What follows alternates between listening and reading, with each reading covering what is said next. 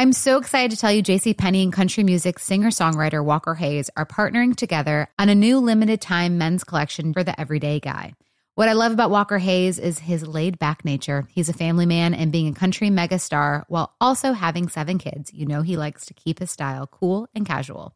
This new collection is perfect for the guy living the t-shirt life or someone wanting some fresh options that feel just as good. It's easy to wear, affordable styles that celebrate the ultimate family man, along with the quality, durability, and sensibility dads appreciate.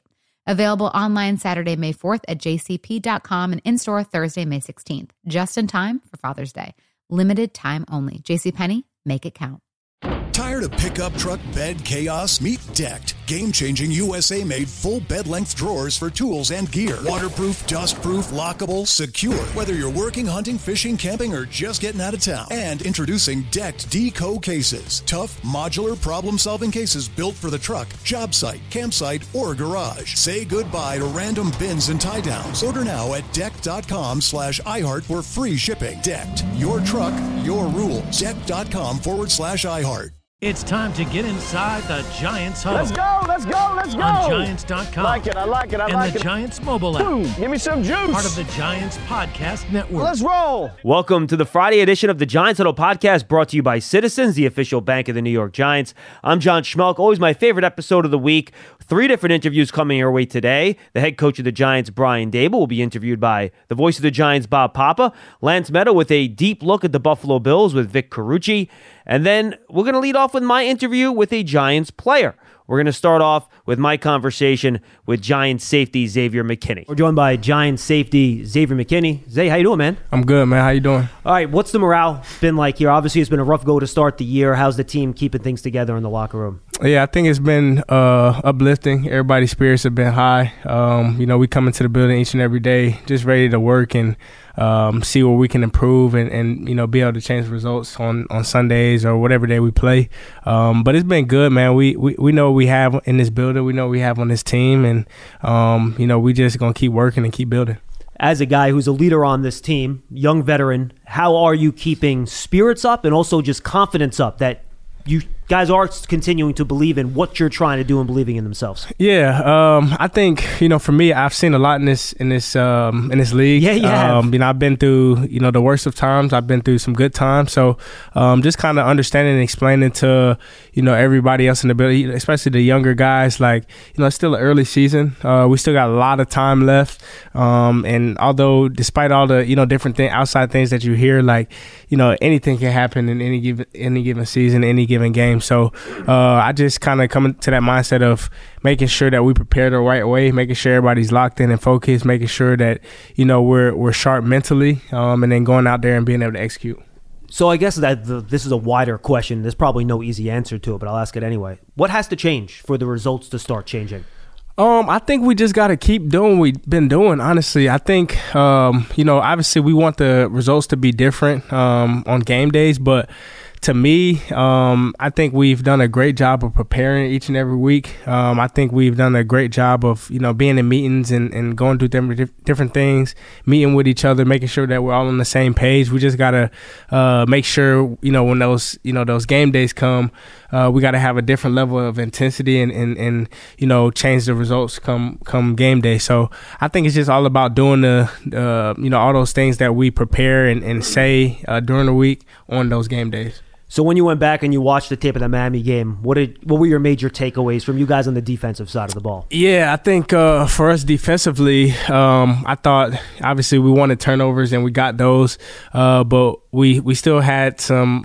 It was a lot of big plays that we didn't want to happen that happened. We still got to be better with our angles to the ball, better with our tackling. So still just the little things that we got to correct, and we've been working in practice to get them corrected. But like I say, we just got to once the game day gets here, we have to actually go out there and execute it. So that's all it boils down to. So let's start with the good part of the film first. What made the difference finally getting on the board with those 3 takeaways?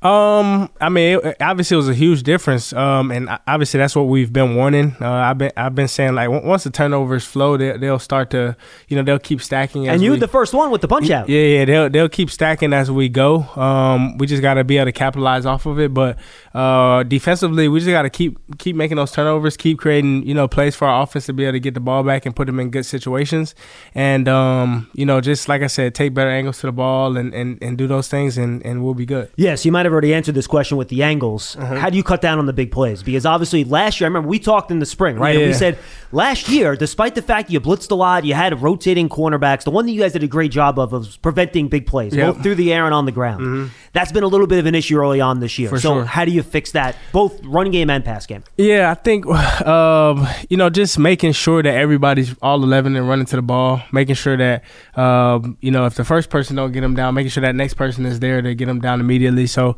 just being better as a collective group, as a unit, and we know that, and we see that, and like I said, we've been working on it, and just making sure that, just practicing those little things to make sure that we can get them done, come game day, just so it's not the first time that we're actually doing it. We're making sure that we do it every day. So yeah. So I think I'm seeing it on a film, but I want to get your take watching from your deep safety spot. Yeah. It looks like Bobby has really started hitting a stride the last couple of weeks, reading quick, hitting those gaps, and making some tackles for loss throughout some of these games. Yeah, no, Bobby's been great for us, man. He's a hell of a leader. He's a guy on the field where, he's always communicating, he's always talking. So it's always, super comfortable, as defensively, no matter where you're at on the field, if you've got that backer that's always talking, that's always communicating, because then he puts everybody at ease. So he's been great for us. Obviously, he's been calling the plays for us too. So everything's been great, man. He's been balling, and obviously, me and him, we push each other, and we try to make each other better, and we try to compete with each other. So it's been fun playing alongside him for sure. And same relationship with Pinnock, I would assume. Obviously, you played with him a lot last year. Jay Love was your main running mate, but you guys played three safeties a ton too. So what has it been like growing chemistry and belief with him so you guys can pass off guys the way you need to in the secondary to prevent some of those big plays you're talking about? Yeah, I think as a unit, our DB room is great. I think that we have great leaders in the room. We got a lot of great skill positions in the room and guys that can do different things. So it's been good, man, overall. Obviously, we still got some room to grow, but like I said, it's a long season. So as we go through these games, we go through practices, we'll get better, and we'll keep the chemistry we'll keep growing, and we'll be able to go out there and execute and play well. How have the young cornerbacks been rolling with the punches? Because young corners, they're going to give up plays. It happens. DK Metcalf does his little rope-a-dope on Deontay, puts him to sleep a little bit. Then Trey gets stuck one-on-one on press coverage on Tyreek Hill. Look, that could happen to anybody. It's Tyreek Hill, right? Yeah. But how have those guys kind of rolled with some of the bad stuff that's happened over the course of the year? They've been great, man. They never get discouraged. They're always just kind of going on go. They got a high motor. They never get discouraged no matter what. And like you said, like playing DB, I mean, it's going to happen. You're going to get scored on, at some point in this league. That's just what it is. You just got to have that, next play mentality. And I think the young guys have been great with that. They just got to, obviously they have their, hiccups here and there. But having leaders, me, Adoree, just pushing those guys and making sure that, they keep their heads up and keep going, it's been great. Wink was asked about that play today on the Tyreek Hill deep ball, and he said it was a schematic thing that you guys addressed this week. Yeah. Obviously, you guys aren't going to dig into exactly what happened because then teams can kind of take advantage of that later on. But when you went through that, were you guys able to figure out what went wrong and what you need to do to correct that moving forward? Yeah, for sure. We knew. On the field, you knew what happened? Yeah, we know on the field what happened. So is that a deal where just like a formation on the offense and the way they do things kind of just put you guys in a bad spot with your rules? Nah, not really. It was something very, very simple. Simple. So we like I said, little things will get corrected and move on. All right, let's talk about the opponent this week. Josh Allen's a different dude, very different than the quarterbacks you faced this year. What makes him such a challenge, both with his arm and his legs? Yeah, he's an excellent improviser. He's a guy that's really great on the run. He can sit back in the pocket. He can make plays. Obviously, like you said, with his legs. He's big. He's like Big Ben, but athletic. He's got a rocket for an arm.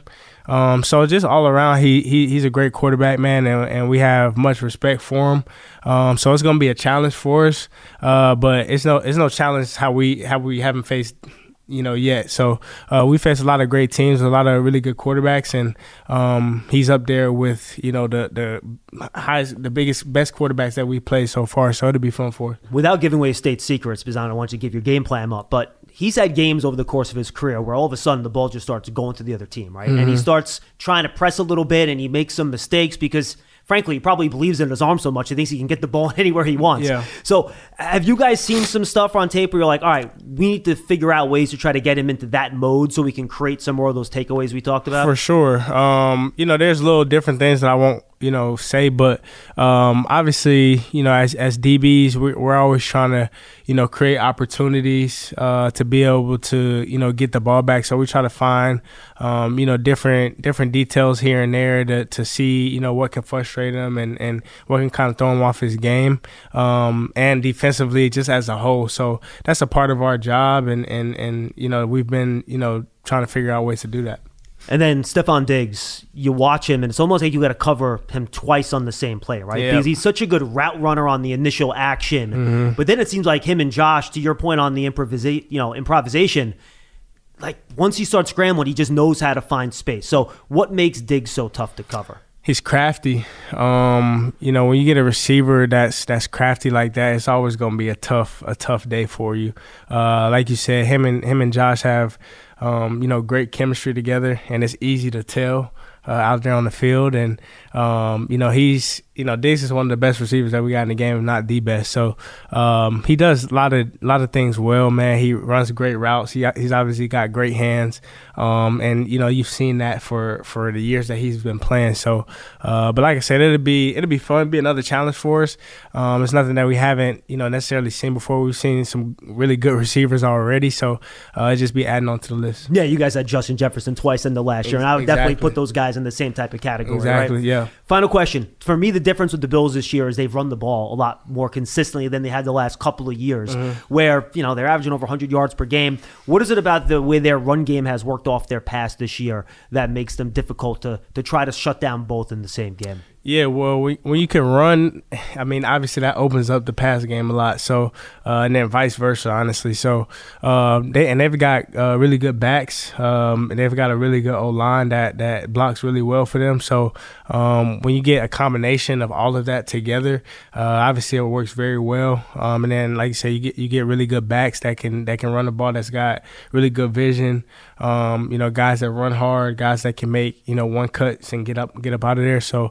It'll be fun, but I think they've done a hell of a job of just being able to do all of those things in the game. Zay, good stuff, man. Appreciate the time. Best of luck Sunday night. Appreciate you. You're ready for a change. Payday comes early with Citizens, so go to that retreat. New You moves to the country. Now you're raising goats and launching a lifestyle brand. Are you ready for all that life brings? That's Giant safety Xavier McKinney. Giant fans, I just watched this great new series with Eli Manning, Champion the Journey, presented by Citizens. Eli talks with Tracy Wolfson about life after the Giants and everything he's working on now, like broadcasting and his business endeavors. You can check out the series now at citizensbank.com/champion the journey. We thank Xavier McKinney. Now let's head over to Lance Meadow. He had a chance to talk to Vic Carucci, who has covered the Buffalo Bills for a very long time. Giants visit the 3-2 Bills on Sunday Night Football for their fourth primetime game in the first 6 contests of the season. To help break down what to expect from Buffalo, we're now joined by a colleague of mine who you can hear on SiriusXM NFL Radio and a Bills analyst on WGRZ TV in Buffalo, also a Pro Football Hall of Fame voter, none other than Vic Carucci. Vic, always good to speak with you. Hope all is well. How's everything on your end? Everything is great, Lance. Always great to be with you as well. Well, let's dig into this matchup. And really, you got the walking wounded, I would say, Vic, on both sides of the equation here, because the Bills and the Giants are very much banged up. And I want to start on the defensive side of the ball for Buffalo. They've been dropping like flies. Tre'Davious White, Matt Milano, Daquan Jones. Who is the biggest hit in your estimation right now on the Buffalo defensive side of the ball? I'm going to answer this 2 ways for you, Lance. I think individually it's Matt Milano, because I would put him, as would many others, right at the top of their roster of talent. You got Josh Allen at the very top, but Matt Milano is, I would say, arguably the second best overall player on this team, and certainly the best player they have on defense. And this accounts, of course, for Von Miller not being fully healthy as well. But Milano, just instinctive and such a ball hawker and a playmaker, and his leadership, even though he's not the most vocal guy, it permeates throughout the defense. And when there is an impactful turnover, and in their 3 wins this year, they really lived on that defensively.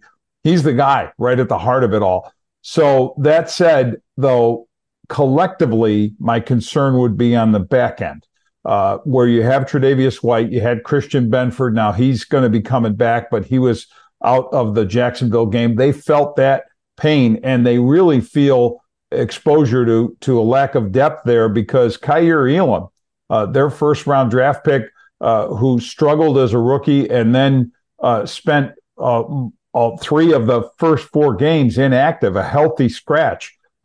It makes a statement that they don't believe in the guy. And honestly, when he got out there against Jacksonville, you could see the struggles when he was on the field. Dane Jackson is also on this injured list, another corner. So if I had to say what collectively is a bigger problem, it could be on the back end.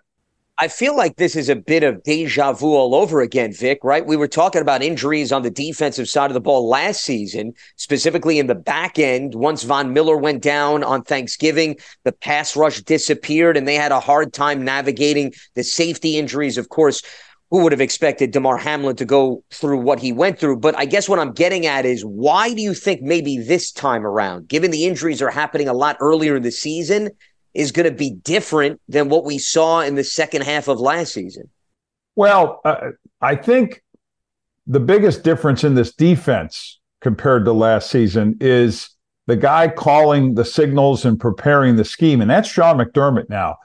This was Leslie Frazier's defense previously, and he did, I think, a wonderful job with it for the most part, but there would be a lot of challenges that this defense dealt with, especially in the latter part of the year or postseason, where the scheme seemed to let them down, allow too many plays to happen underneath because they were so concerned with protecting the back end. Now, this is still a nickel-dominated scheme. However, I think Sean McDermott does much more with his folks up front, his guys up front, with stunts and games and moving people around, creating those mismatches.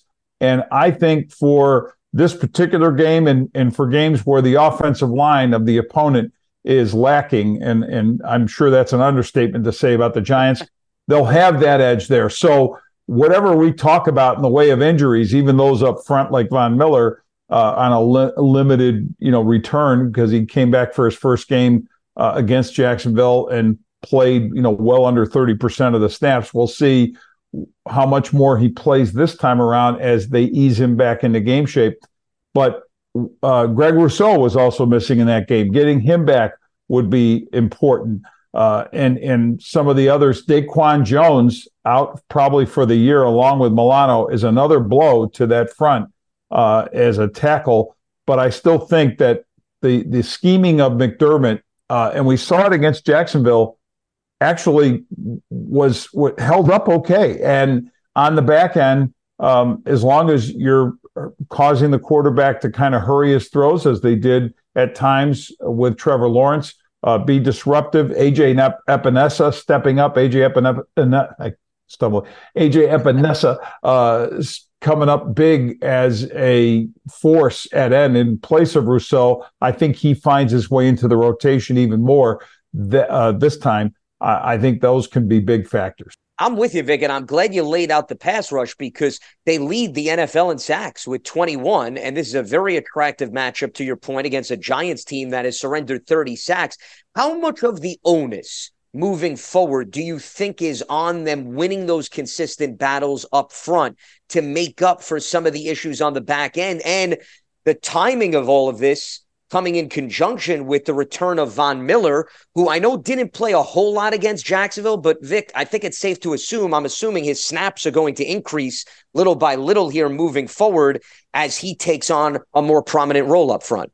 Yeah, Lance, I think it's all about what the front can do. I'm not going to say can't do, because I think it will have success, even a mediocre front against what I've seen of that giant O-line and the issues there that I don't see, sad for the Giants and their fan base, I don't see improving anytime soon. So I think it's a matter of winning those battles. Yes, Von Miller probably sees more snaps and plays more, but I would also caution for him the idea that if he tries to do too much physically, again, this is twice he has had issues with the same knee, major surgery, and I'm sure that's a thought. Even though I'm not going to try to get into his head or into the team's head, but I know there are those around the club who are concerned that, if he's doing a little too much or gets that foot caught in a non-contact situation, that he could find himself suffering what might very well be the last knee injury he'll ever be able to have.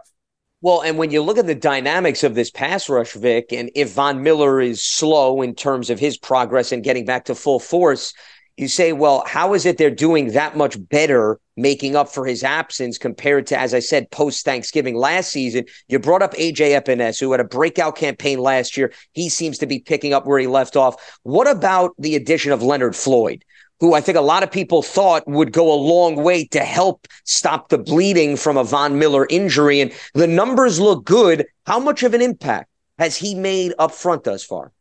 Leonard Floyd has made a really strong impact.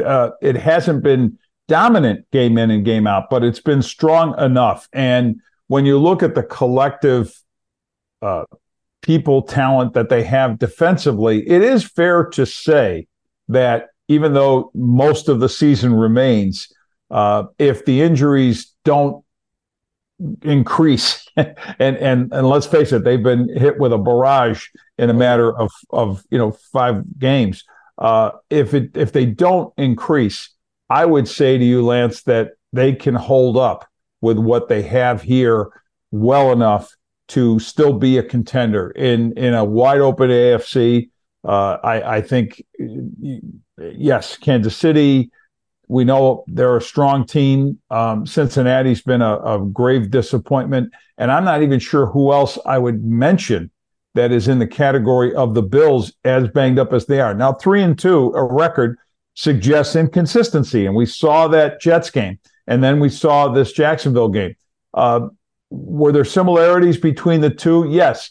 They found a way to lose against the Jets because Josh Allen just kept turning it over. Against the Jacksonville Jaguars, I would say it was a bit of a circumstance, the decision to travel late to London, go there on a Thursday night, fly all night, stay up all day Friday, and have a walkthrough practice then, and basically have one decent night's rest. They were a sleepwalking team against a Jacksonville team that had like upwards of 10 to 12 days there because they had played Atlanta the previous week. And that was just enough, Lance, in a game that became very close once the Bills were making their comeback, to make a difference in the outcome. We're talking with Vic Carucci, Sirius XM NFL Radio. You can see him on WGRZ TV in Buffalo as well, previewing the Giants-Bills matchup on Sunday Night Football. The penalties on the defensive side of the ball, Vic, jumped out to me in that Jaguars game, and Travis Etienne having some big runs. The reason I'm bringing that up is we talked about the Giants' offensive line issues. If there's any Achilles heel on Buffalo's defense that the Giants could try to expose, is it the run defense? Is it if they have enough opportunity to test the boundaries of the secondary? Where would you pinpoint perhaps something that could go wrong, if anything, on that defensive side of the ball? Yeah, Lance, I would say both areas. I think you're absolutely right about the run defense, the vulnerability that's there, and they've shown it. And if you're persistent as an opponent, and this is the thing, can you keep the game close enough in the early going where you can stick with the run? And knowing Brian Daboll as I do and his play calling patterns and tendencies, if they find themselves in an early hole, which can happen very easily against Buffalo, if they pop a couple of big plays offensively, and then all of a sudden in the first quarter you're down a couple of touchdowns, are you still going to be able to try to run your way back in? It usually doesn't work that way in the NFL. But if the Giants can get something going with an initial drive, no later than their second one, of plotting and moving along in a steady way, incrementally, and if Saquon Barkley's healthy enough to do this, if the line can give them some holes, I also think it's critical that you try to spread the Bills' defensive front apart and find those interior cuts, holes where the back can kind of enter and then sort of take it outside. But the Bills have been, with Daquan Jones, stout inside. Take him away. Now it's Ed Oliver, Jordan Phillips, doing okay there, even after you saw Jones leave the game. And the Jags were slamming into that a bit. But once you saw those outside cuts, it was a different running game. And then to your other point, testing the limits of the depth of the secondary. And that's where, again, I think, depending on who it is it Daniel Jones throwing it? I know Tyrod Taylor's got a pretty strong arm as well. Will do things on the move more than Jones will, certainly. And maybe that combination threat of run and pass would be something that could keep this Buffalo defense, off balance, and then test them. But I think it has to start with the running game. The only way the Giants will have success throwing the football, I think, is in concert with an established run game. And I'm completely with you, because if they fall behind and they see third and longs, it's going to play right into the hands of that Buffalo defensive front that we've been breaking down. You brought up Brian Daboll. This is clearly an interesting matchup because he's returning to Western New York for the first time since he became the Giants head man. He knows Sean McDermott. Sean McDermott knows him. There's the Ken Dorsey connection. I mean, everywhere you look. Are we psychoanalyzing it too much, Vic? Is there somebody that has an advantage here? Do they need to worry about changing the language and the jargon at the line of scrimmage? Or is that just a convenient storyline and you don't really think it's going to play a big or noticeable role at all in this game? I think it could be an X factor, at least in terms of keeping the game closer. I would not say to you that, yes, because of Brian Daboll's connection with Josh Allen, the familiarity with him, the offense, Sean, et cetera, that you'd say, oh, wow, this is really going to flip the field to the advantage of the Giants. I would never go there, because it's still about the players, the talent overall that's got to make a difference. And I'm sure Brian would feel that way every bit as does Sean. But he knows Josh. He certainly can tell Wink Martindale enough, and has told him enough about what is usable or would work and what shouldn't be done for a scheme that does a lot of blitzing. Keep in mind, Josh had problems against Jacksonville's heavy blitz scheme. Jacksonville kept him a bit out of sorts and out of sync with that. Now, there were drop passes that didn't help, and he still threw for like 300, closer on his way to 400 yards passing, but it was well into the 300s, and 2 touchdowns, had the one deep pick, but basically played a solid game in a loss. But the blitzing was bothersome.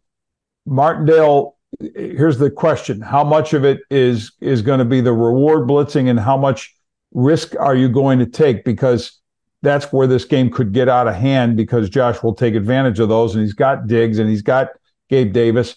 But back to Daboll, yeah, he knows as much about Josh's strengths and weaknesses as anybody. Josh doesn't have many weaknesses, but if anybody knows them thoroughly, it's Daboll.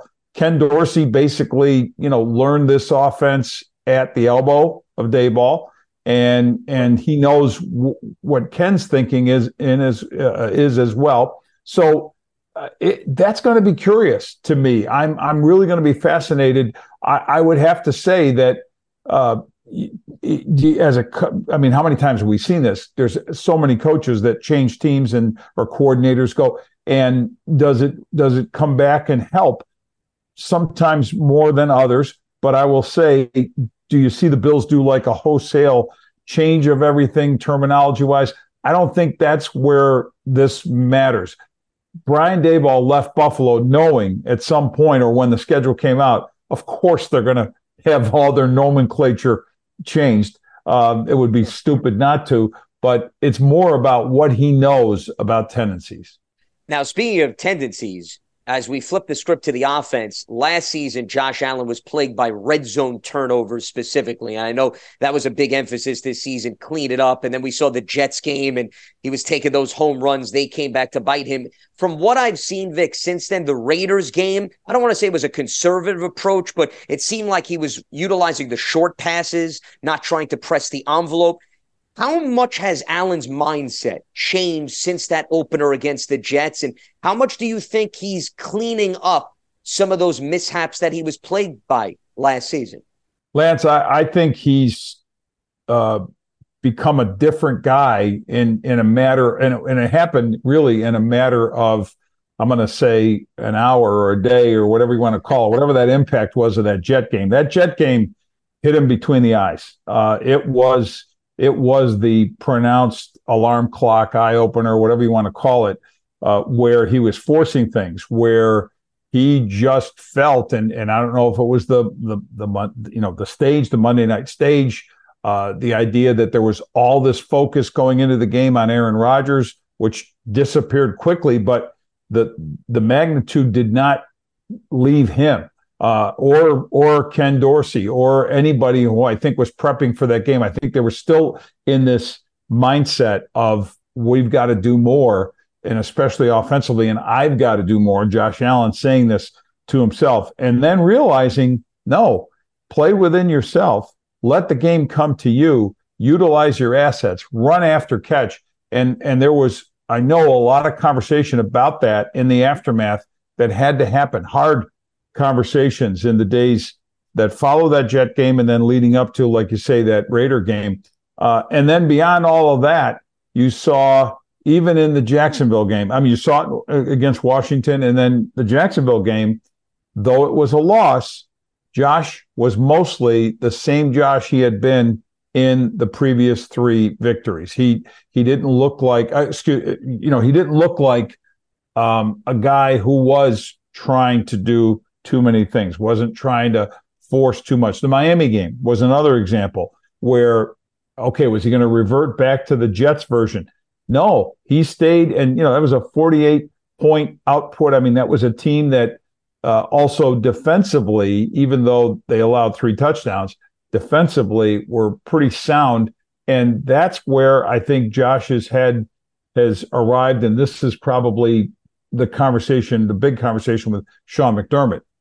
Let our team be, we're not going to operate in a vacuum here. Let this team, let this offense and defense collaborate. And when you do things, do it with a mindset that the defense is going to do X, you're going to do Y, but they have to agree with each other. Yeah, in terms of cleaning up each other's messes or complementing one another, which is essentially what you're laying out. And I think that's a very valid point. So we know he's relying on his usual suspects, Stephon Diggs, Gabriel Davis, 9 of the 11 touchdown passes. I want to focus on the tight ends, though, Vic, and maybe this is a fantasy owner in me speaking, but Dalton Kincaid, okay? There was a lot of excitement. They drafted him out of Utah. He was essentially a wide receiver in a tight end's body, and that maybe he would take over for the absence of Cole Beasley, who coincidentally is now with the Giants. And it's not that he hasn't been targeted, Vic, but it's the depth of target. The fact that we're not seeing a lot of explosive plays, a lot of short passes. I guess what I'm getting at is, what do we make of this? Is he still getting a feel for the offense? Are they just scratching the surface? Why is he not truly made that big of an impact, at least off of paper at this point? Well, I'll say that this is truth in advertising. And what I mean by that is when that pick was made, when Brandon Beane made that choice and then met with reporters shortly thereafter, he explained that they basically drafted a slot receiver with their first pick, with their number 1 draft pick. And yes, the position is tight end, but this guy will run slot routes, will line up in the slot, and he'll be the bigger slot guy than you normally see. And in fact, he went so far as to say, when we're in formation, when Knox is out there and Kincaid is out there, it won't be so much 12 personnel. It'll be 11 and a half personnel. and I kind of, that stuck with me. And there's a lot of truth to that, because that's exactly how he is being used. The depth of those routes, it's not an accident that the feeling is he'll move the sticks for you. How many big plays is he going to make beyond that? We'll see. And by the way, he has been, as you and I are recording this, in concussion protocol. So that's something to look at this particular game. Do I see him emerging more? Probably there's going to be an evolution, as you would expect for any rookie, to figure out more about NFL coverages and how they can be exploited and how he can be utilized in a bigger way. I thought we would see more, I will say this, more through these first 5 games of him in the red zone, and there hasn't really been a ton of that. And keep in mind, Dawson Knox is one of the higher paid tight ends in the league. They need to get their money's worth out of him, Lance. I mean, the basic business decision is you draft this kid in the first round, yes, but you've got Dawson Knox. You're invested in Dawson Knox and wanting him to be as much a big target as possible, and he still is, though he's dealing with a wrist injury that came up that was announced this week. So it's going to be interesting to see how it evolves, but I'm not going to lie, because I'm on the record of saying this, I didn't love that pick. I thought it was somewhat of a reach. Moving up to get him. It felt like a panic move. I felt like he could fall to them and possibly even lower than the first round. The guy that I love that they drafted, it was a second round pick, is Osiris Torrance, is the guard from Florida who has been terrific. Now, he had 2 holding calls in 3 snaps against Jacksonville late in the game that were problematic. There were a lot of flags. I know you asked me about the flags, and I didn't really address that earlier. I thought that officiating crew was ridiculous for both sides, and calling there was an egregious roughing the passer, egregiously bad roughing the passer call on the Jaguars, and an egregiously bad contact downfield on Jordan Poyer on the Bills. It was a flag fest, and really for 9:30 in the morning Eastern time kickoff. You don't want that. You're still drinking your coffee. You're trying to wake up. But I digress. I think this offense is still built to have the biggest plays come from Stephon Diggs, from Gabe Davis, first and foremost. And Knox will be the next guy in line. And then those moving the chains, sort of like extended, what do they call them? The long handoffs type of plays, right? That we used to refer to that with the Patriots and their scheme, Julian Edelman and so forth. That's kind of what I think, at least for this year, what Dalton Kincaid's role is. Vic, I want to finish off where you were talking about the offensive line, because there seemed to be an emphasis of boosting the interior. They brought in Connor McGovern from the Cowboys as well, and you brought up the draft pick. And there was also a goal of let's bring in some more conventional backs and maybe be able to run it effectively in the red zone outside of Josh Allen. And I think we've seen some flashes with Latavius Murray, especially if you go back to the Raiders game. What have the dynamics been like in terms of maybe easing Josh Allen's run presence and trying to emphasize some of these other guys to be a little bit more versatile in keeping defenses on their toes in those tight areas in the red zone? Yeah, well, and here's the thing. I was boasting about Torrance's play. Up until this Jacksonville game, I thought the O-line was doing a terrific job with the run game. I think there was a combination of things. They didn't run. They ran terribly, and James Cook, their lead back, had minus yards. You can't do that and likely succeed. I think they ended up with like 29 rushing yards total. As Sean McDermott said, you don't win many games with that. And yet they were in a position to win.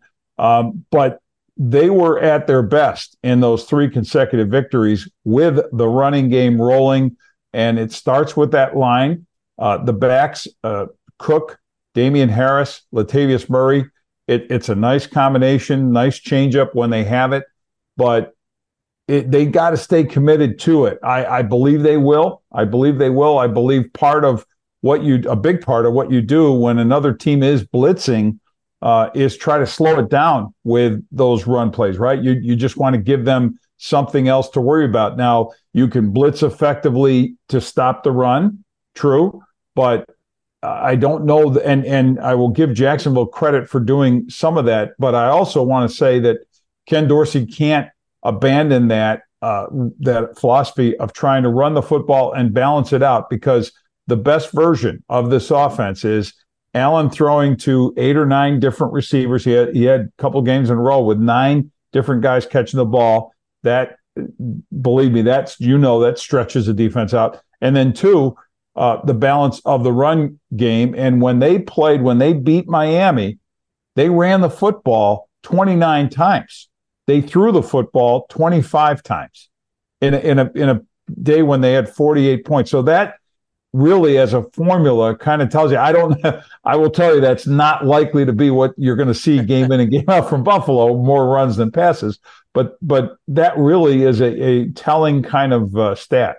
Well, and to your point, it'll be interesting because they just played the Dolphins, the Giants, after the Dolphins went up against the Bills, and Miami pounded the football on the ground. They did have some explosive plays, and we know the Giants' pass rush has had 5 sacks and not a lot of disruptive plays and quarterback hits. So this could be a game, Vic, where maybe Ken Dorsey does think, hey, we can really try to test them in terms of their tackling and make sure that they can't disrupt anything with respect to the pass rush. I would absolutely see that. Yes. I mean, again, the way I can see this game playing out is Buffalo just coming into it with more of this power approach. I do think there is some of that hit them hard in the mouth, the knockout blow early, discourage them. It's Monday, it's Sunday night football. It's a game where, with the stage and the hype being what it is, but if you get them discouraged early enough, then you can take control and do what you want to do. So for Buffalo, it is just what you said. Come out, stay true to the run, blow them off the ball, make those plays, and then feed off of that and start piling up some points, get them into a deep enough hole where now your defense is just teeing off. And I think once that happens, this could get way out of hand. My mental score of this thing is kept it in the 30s. I don't know why, because I probably should be in the 40s, maybe even 50s. I don't know, for Buffalo, because it could turn into that kind of game. It could turn really ugly. We saw that happen with the Giants once already. And sadly for them, this is the kind of game it could be.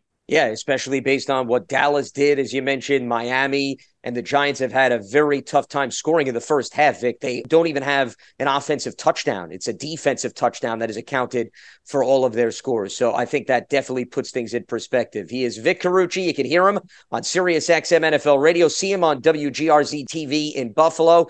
Vic, always a blast. This was like doing 3 segments on Channel 88, essentially. So it's always good catching up with you, and I much appreciate the time and the insight. Lance, I'll always love talking ball with you, my friend.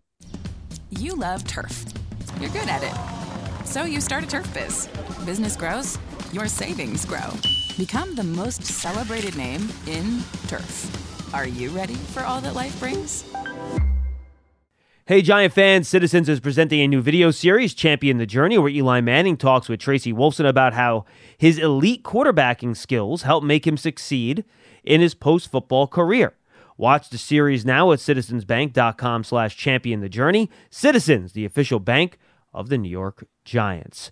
We thank Vic, we thank Lance for giving us an inside look at the Buffalo Bills. Now let's turn our attention to the head coach of the New York Football Giants, Brian Daboll, with Bob Papa. And as always, we're joined by the head coach of the New York Giants, Brian Daboll. Primetime game in Buffalo against the Bills. Bills come in at 3-2, Giants 1-4 on the season. And Coach, I know you're focused on the job, like you got to get the job done, but is there any kind of sentimental feelings about going back to a place that you have fond feelings for? Yeah, I think this is my 16th time being back there on the road, so maybe 20-some years ago when I first went back. But great appreciation for that city, for that organization, but focus is with us. Coach, with Daniel Jones not playing in the ball game, how much, if at all, does the game plan change against a team like Buffalo? Yeah, I think you take into account who your quarterback is, but you also take into account who the offensive line is, who the receivers are. So, we've been working through that throughout the week and try to put the best game plan we can together for Tyrod. Coach, Tyrod Taylor was a Pro Bowler with the Bills in 2015. Does his experience give you confidence that he can do a good job in this game? Yeah, Tyrod's a pro, so he's going to go out there and put his best foot forward and do everything he can do to put us in a good situation. Let's talk a little bit about your football team. Obviously, you've had to mix and match in a lot of different places, and you're asking people to step up. You've had a bunch of injuries. How do you keep everybody focused and on the same page when you're dealing with a lot of adversity throughout the course of the lineup? Yeah, that's the job when you're in the NFL. There's going to be injuries. There's going to be things that happen, and it's the next person has to do the best job they can do of preparing, getting ready, and to play their best. Just looking back at last week as we get ready to spin forward to next week, you get the pick six. How much of a momentum switch was it when Miami was able to drive it at the end of the half and at least get 3? No, that was a good play, but again, you're always trying to play well at the end of the half, the beginning of the second half. So to give up 3 and then they went out there and they hit that big one, they regained control of the game. All right, we'll take a look at the Buffalo Bills, and led by quarterback Josh Allen. They're coming off a tough loss last week in London against the Jacksonville Jaguars. Josh Allen leads the NFL in completion percentage between throwing and running. He leads the league with 14 touchdowns. He's such a unique athlete. What are some of the things that make him so difficult to deal with, and what are some of the things that people don't see that make him difficult to deal with? Well, his physical skill set. He's an exceptional quarterback that can make every throw. He's extremely smart, knows where to go with the football, and then he can create the second play, or at times with him, the third play. Staying in coverage, plastering the receivers, while also trying to do a good job of containing him when he does break the pocket is always a challenge. But he's done that for a long time, and he just gets better and better. What about the football IQ part of it? Because you work closely with him, his grasp and understanding of what defenses are trying to do to him. Yeah, I'd say that, and on having full control of the offense. That he's been there for quite some time. He's played a lot of games. Look, he's one of the smarter guys that I've been around in terms of understanding what you're trying to do offensively, seeing coverage, seeing defenders. He knows when to go ahead and take those shots. He knows how to check the ball down. He has firm control of the offense. You can see it. I've seen it for the years I was there. You see it on tape. He's one heck of a player. He's one of the best players in the league. Stephon Diggs is third in the league with 39 receptions, sixth in yardage. We know what kind of playmaker he is, but it seems as if Gabe Davis is starting to round into form after a slow start. What makes Davis such a good second weapon? Yeah, I don't know. I wouldn't even say second weapon. He's just a weapon. Yeah, that's true. The last game I was with him, he had 4 touchdowns in a big primetime game in the playoffs. He's very, very smart. He's dependable. He's got good hands, and he's one heck of a player. They have good skilled players with a quarterback that knows how to get him the ball, and it's a tough offense to defend. Defensively, they lead the league in sacks. They're number 1 in takeaways with 13 of them. Now, they've lost some key players. Tre'Davious White got hurt a few weeks ago, and then, unfortunately, they lost Matt Milano, but they're getting Von Miller back. Defensively, what are some of the areas that Buffalo does really well and that you guys are going to have to be high alert on? Well, I think they run a aggressive scheme in terms of, the 4 guys that are rushing are very good. I think Coach Washington does a great job with them of how to rush the passer. They're quick off the ball and create issues in the run game by their penetration. Linebackers fast flow downfield. The safeties, they shoot gaps. They create negative plays that way. And then, obviously, the turnover. They're a very fast defense. It's a zone defense primarily with a little bit of man-to-man coverage. They do a great job of reading the quarterback, and then they do a great job of finishing on the quarterback when they get those sacks to cause some strip sacks. They had 2 last week against Lawrence in the red zone against Jacksonville. So when you have a defense that can get after the passer and take the ball away, that's a tough defense. Coach, final question. I know getting off to a fast start is always important for every NFL game, but when you're going into an environment like Buffalo in primetime where there truly is a big-time home field advantage, how important is it to try to keep the game stable early so that you can then settle into the game? Yeah, communication will be important. It's truly the 12th man there. It's loud. It's very, very loud. And when they're playing well, it gives them a lot to cheer for, and it gets harder on the offense because of how loud it is. But we're going to have to do a good job of just focusing on our job, our responsibility. It's going to be loud regardless. So I know we've played on the road a lot. This is a unique place on a primetime game, like you said, and we're going to really have to focus in on doing the things that we need to do, our communication, our detail, and then ultimately our execution. Coach, we appreciate a couple minutes. Best of luck. Thanks, Pop. Great job by Bob with Coach Dable. We thank Lance and Vic and Xavier McKinney for joining us on the Friday edition of the Giants Huddle podcast, brought to you by Citizens, the official bank of the New York Football Giants. We thank our crew. Don't forget, for coverage of the game on game day, check out our pregame show. It'll come your way on Sunday night at 6:20 with kickoff at 8:20 on WFAN right here in New York. And check out our special live Saturday edition of Big Blue Kickoff Live at 9 a.m. on WFAN here in New York. Thanks for being with us. We'll see you next time on the Giants Huddle podcast. Enjoy your weekend. You never want to find yourself out on the water fishing without the essentials. So it's best to always pack a Columbia PFG Solar Stream Elite hoodie to protect against the sun. I mean, it provides great protection, and it's really breathable so you don't get hot. That's a win-win. Columbia PFG has a lot of great gear. So before you head out on the water, head over to Columbia.com/PFG to shop their performance fishing gear.